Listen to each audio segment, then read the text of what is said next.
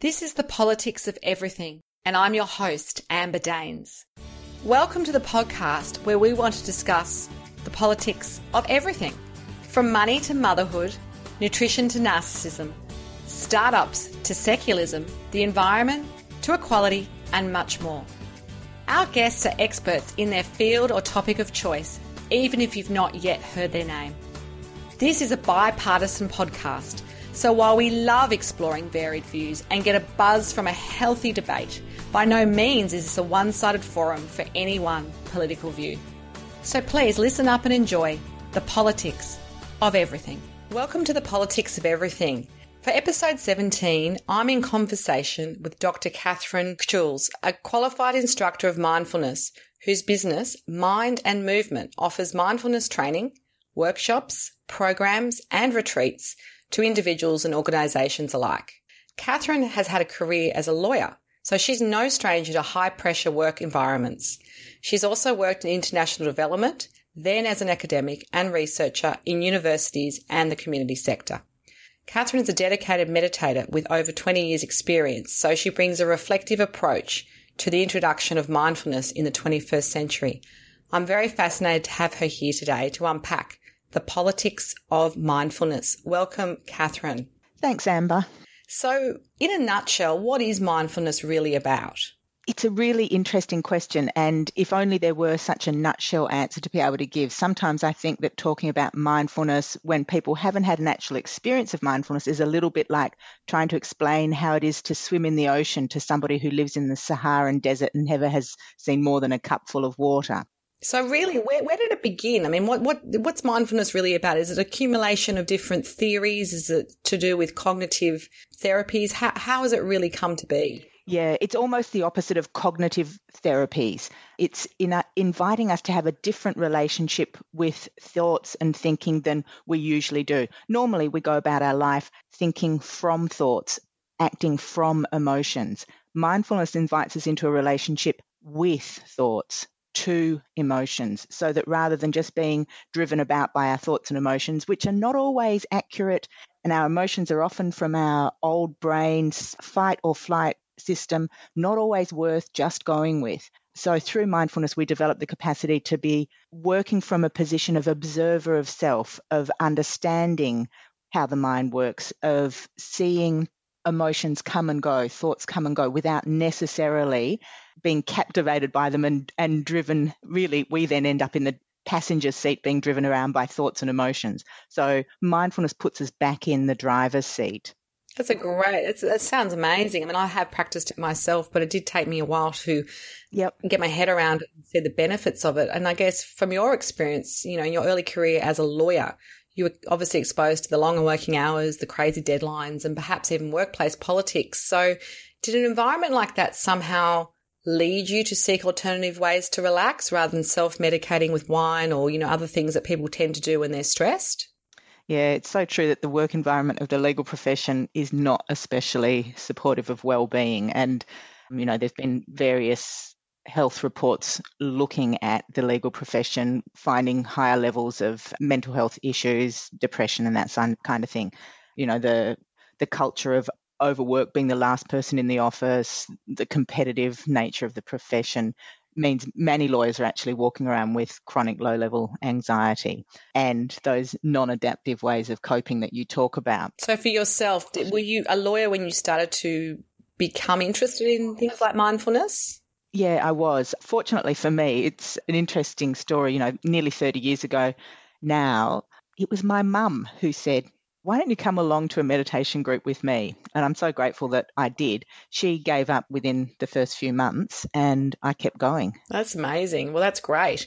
So obviously, with the 21st century work-life balance debate always about the reality that I guess I must admit personally I see it as work-life blending because, we don't really have an off button. And the technology actually means that our careers and our personal existences kind of mould, if you like, because you're more mobile, but obviously more accessible. How do we actually do this better? I mean, how can mindfulness help us when we do feel that we are always on? Yeah, I'm just thinking of an old mindfulness, well, actually quite a new mindfulness joke where the meditation teacher says to the businessman trying to teach him meditation, "Okay, I want you to take 3 deep, slow breaths and then very slowly let go of your mobile phone. Oh, that's So, great. so one of the things that the research has found is that the technology, in fact, just before we press Facebook, we are lighting up the same part of our brain as happens for crack cocaine addicts. So there's an addictive quality. Is it like to dopamine or something like that? Is that what we're talking about? So it's the nucleus accumbens, which is a part of the brain that is activated in those situations. So it's an activation of the part of the brain, and there's a dopamine cycle involved in that. Yeah. Yes. So that addictive quality, I think we all know that. We know that feeling. There's a compulsiveness. Even when you said it, I can picture it. You're opening it up, or you've posted something you're really excited about, and you'd kind of want to know who's liking it, who's commenting, who's sharing it. Absolutely, absolutely. And so at that moment, we're under the control of our old brain. Yes. Yep. Are you suggesting that we kind of tech off more? I mean, how, with the mindfulness practice, does it require a degree of discipline? Oh, absolutely. Most of our lives, we've let our minds just move from one thing to another, to another, to another, whatever's the dominant thing in the environment at that moment. We have been responding to our basic go after desire and run away from things that we don't like.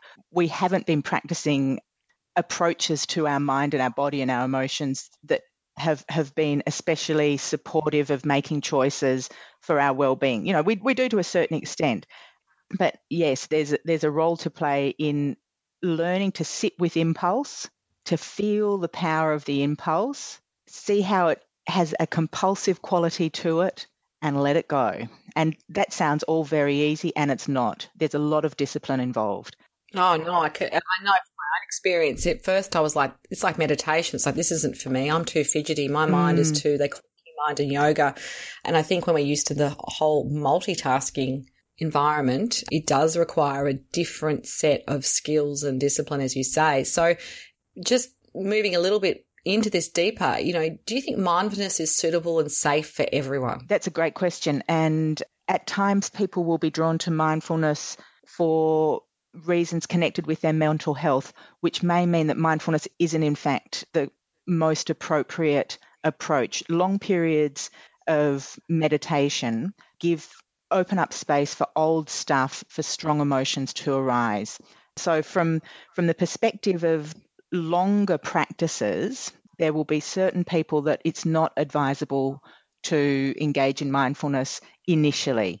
Better to work, maybe doing some of the very short practices, working one-on-one with a teacher, involving informal mindfulness practices, but the longer sitting meditation practices are not advisable for people who have, for example, experiencing psychotic episodes, for people who are still in a serious situation with post-traumatic stress disorder, people who are currently addicts also. Those kinds of people, they're red flags for a mindfulness teacher that you need to ask some more questions and really tailor a program.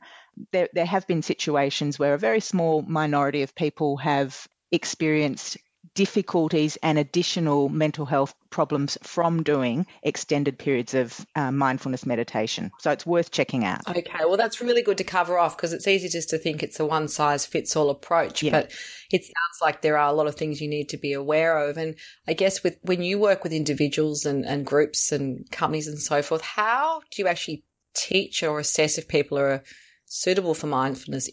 Are there steps? Is there an app? I mean, how do people really get started? Okay. So firstly, with the mindfulness-based stress reduction program, there's a pre-program interview just to check that the person is an appropriate person to do the course. And nearly they always are, looking for some of the red flags that I mentioned. Yeah, sure.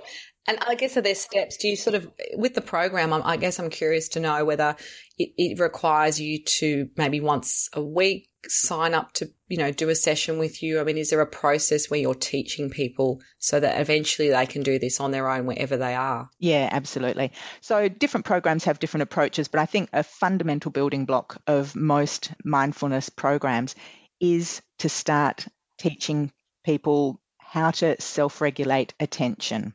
Our attention normally moves from one thing to the next, depending on what's most salient in that moment. And to learn, firstly, where your attention is and to develop the capacity to redirect the attention onto an anchor that's in the present moment is really skillful. From a neurological perspective, we move out of the default mode network of our brain, which is at higher levels of activity are associated with anxiety, depression, obsessive compulsive disorder, and into a present moment awareness. And that's really skillful to be able to do that. No, it's very powerful stuff. I guess, do you think employers have that moral responsibility? Obviously, the individual has to make that choice, but for a long time, workplaces have kind of had the whole, let's give you a gym membership, let's have some healthy snacks in the office. I mean, that's obviously keeping you physically fit, but the moral and mental fitness as well, is there a responsibility that you think we need to be talking about? Yeah, the moral question, I think you'd need to ask a philosopher, but as a humble ex-lawyer, my understanding is that employers have an obligation to provide a safe environment for their employees. And safety is not just physical safety. It's also safe from unreasonable stress. Yeah, absolutely. And I think it would be great if, I know a few workplaces that do actually have, people come in and teach meditation or yoga at lunchtime and so forth. And I think some of those things are opt-in. And a lot of people, the irony is I think the most stressed people often might not take that up because they would be seen to be slacking off, particularly in those environments, say like a law firm or, banking or anything like that, where it's really about, work first. So I think maybe there's some, cultural discussions which need to be had before probably more people might take that on board, just from my observation anyway.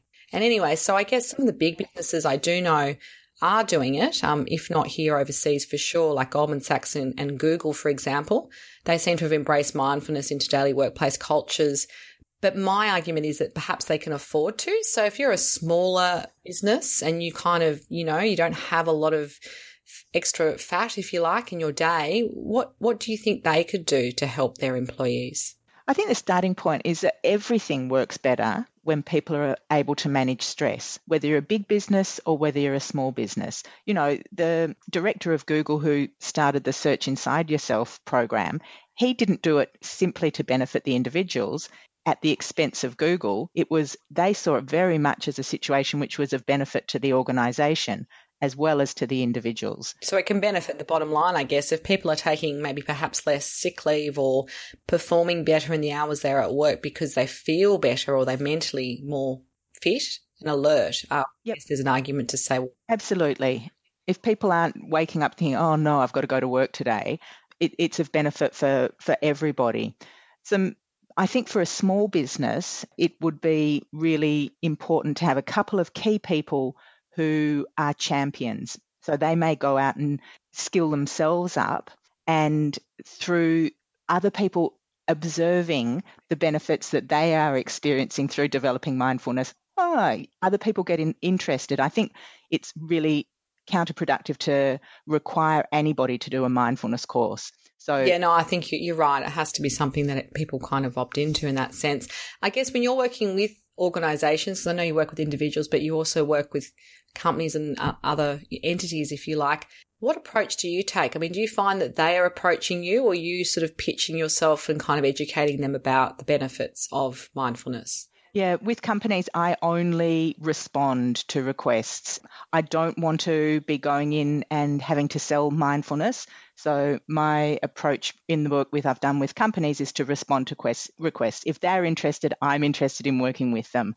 And I prefer working with a leadership team so that, again, there is the support of people who are seen as being important in the organisation, and then others are more likely to follow. So I will work with the leadership team, work with individuals. I do some one-on-one mindfulness coaching with key people in the organisation, and then also run programs which could be multi-week programs, my preference, or just like a half-day seminar, that kind of thing. Absolutely. And do you find there's been increasing demand? I mean, obviously, I've become aware of mindfulness probably in the past 5 years, just through exposure to, I guess, I read very widely and always curious about ways to have a better quality of life and keep myself mentally and physically fit to be a working mum and all the things that I do. But have you found that there's been some sort of spike in interest? Yeah, and I think that's a dual, there are a couple of causes there. One is the significant research that has come out of the University of Massachusetts and other institutions that have been researching the impact of these multi-week mindfulness courses. And the other is our crazy work life. You mentioned earlier how technology has now come into our lives and there's no clear demarcation between work and home.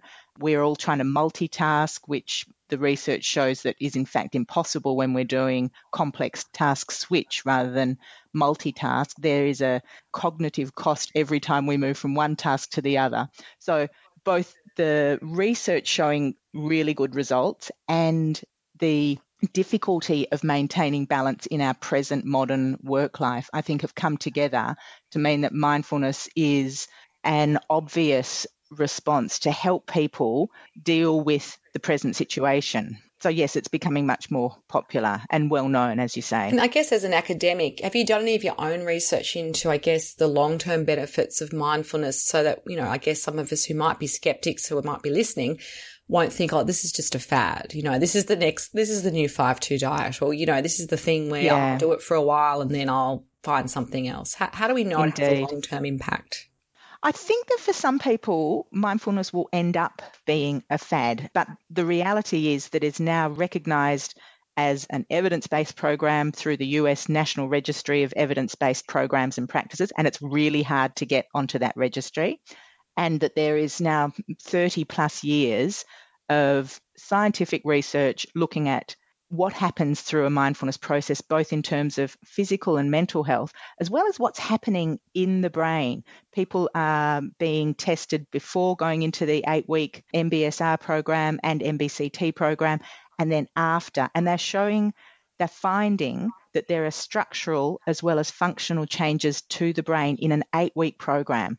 For example, they find that the part of the brain which sets off the fight or flight response, or is a key component to it, the amygdala, that decreases in size measurably over the 8 weeks. It calms down. The part of the brain that's involved incredible. in... So there are actually sort of that, if we're into the evidence, because I do love a bit of evidence, former journalist, always need to have the proof. Yep. Even in 8 weeks, you can have quite significant changes for the better. Yes, absolutely. Now, the 8-week program that I'm talking about is an intense 8-week program. Mindfulness-based stress reduction requires people to sign up to do 45 to 60 minutes practice a day. And one of the concerns that I have around how people talk about mindfulness is that they'll use the evidence from this intense program and say, oh, use my app and get all of these benefits. Actually, your app hasn't had any of the research done into it. Those benefits come from doing, the 8-week course with this significant amount of daily practice. So be careful when you hear claims being made about mindfulness and the ways that it will be obtained. No, I think that's a great point, because everything always have to have a bit of caution and do your own research before you perhaps sign up to anything. Yeah. Changing tack a little bit, I'm a big believer no one's really got to where they are or the point in life, where they're at without mentors or inspirational figures. And you don't have to name names. Sometimes you don't want to do that. But, are there any particular people who have really helped you on this journey to your purpose, and what have they taught you? I have been attending regular mindfulness and meditation classes and retreats for many, many years. And all of those teachers, for me, have been an important part of understanding how it is to be a human being and understanding how it might be to develop attitudes and approaches to be the kind of human being I'd like to be. So, I have been very aware of reactivity. I've been very aware of getting caught in situations mentally and emotionally, and the difficulties that come when I'm caught up in that. Observing and listening to teachers about an alternative way of being. So rather than pick out any individual, it's really the ongoing daily, weekly engagement with this messy process of being a human and listening and learning from others about ways that we can do it better. Oh, I love that. I love that idea. I think, like you say, it's obviously a cumulative thing as well. Just to wrap up, if you could close off and give listeners out there, if you can think of top 3 or top 2 ways that people can kind of just start that journey if they want to get ahead and understand mindfulness. I think, just learn about your own mind. Sit with it, observe it, stay with it, even when you feel some discomfort there. And this does require time, and having a good teacher is very supportive for this process. So that's the first one, learn about your own mind. The second one is become an expert in reactivity, in your reactivity. So, we know those times when, we're what they call upregulated, we're ready to take it on or we're running away. Observe what happens in your body, what's happening in your thoughts, your judgments, your impulses, your emotions. What's going on when you're in a situation of reactivity that you don't like? Rather than running away from that situation, going into our normal avoidance aversion, learn from it. And so we're making some space between that moment and our reaction to it. So that's the second. And I think the third one for me is learn how to cultivate a mind and a heart that is peaceful and caring. The research shows that doing that gives you personally physical health benefits as well as mental health benefits. It's good for your relationships. It's good for everybody. So learn about your own mind, become an expert in reactivity, learn how to cultivate a mind and heart that's peaceful and caring. That's really powerful advice, which I think a lot of people will take away. So we really do appreciate your time today to talk about the politics of mindfulness. If you do want to connect further with Kathryn, there'll be some details of her social media links on our show notes. You've been listening to The Politics of Everything. I'm Amber Daines. Thanks for listening, and until next time, keep well. Thanks for listening today. If you've enjoyed The Politics of Everything, we thrive on feedback. So please add a short review and share the podcast with your network and your friends and family.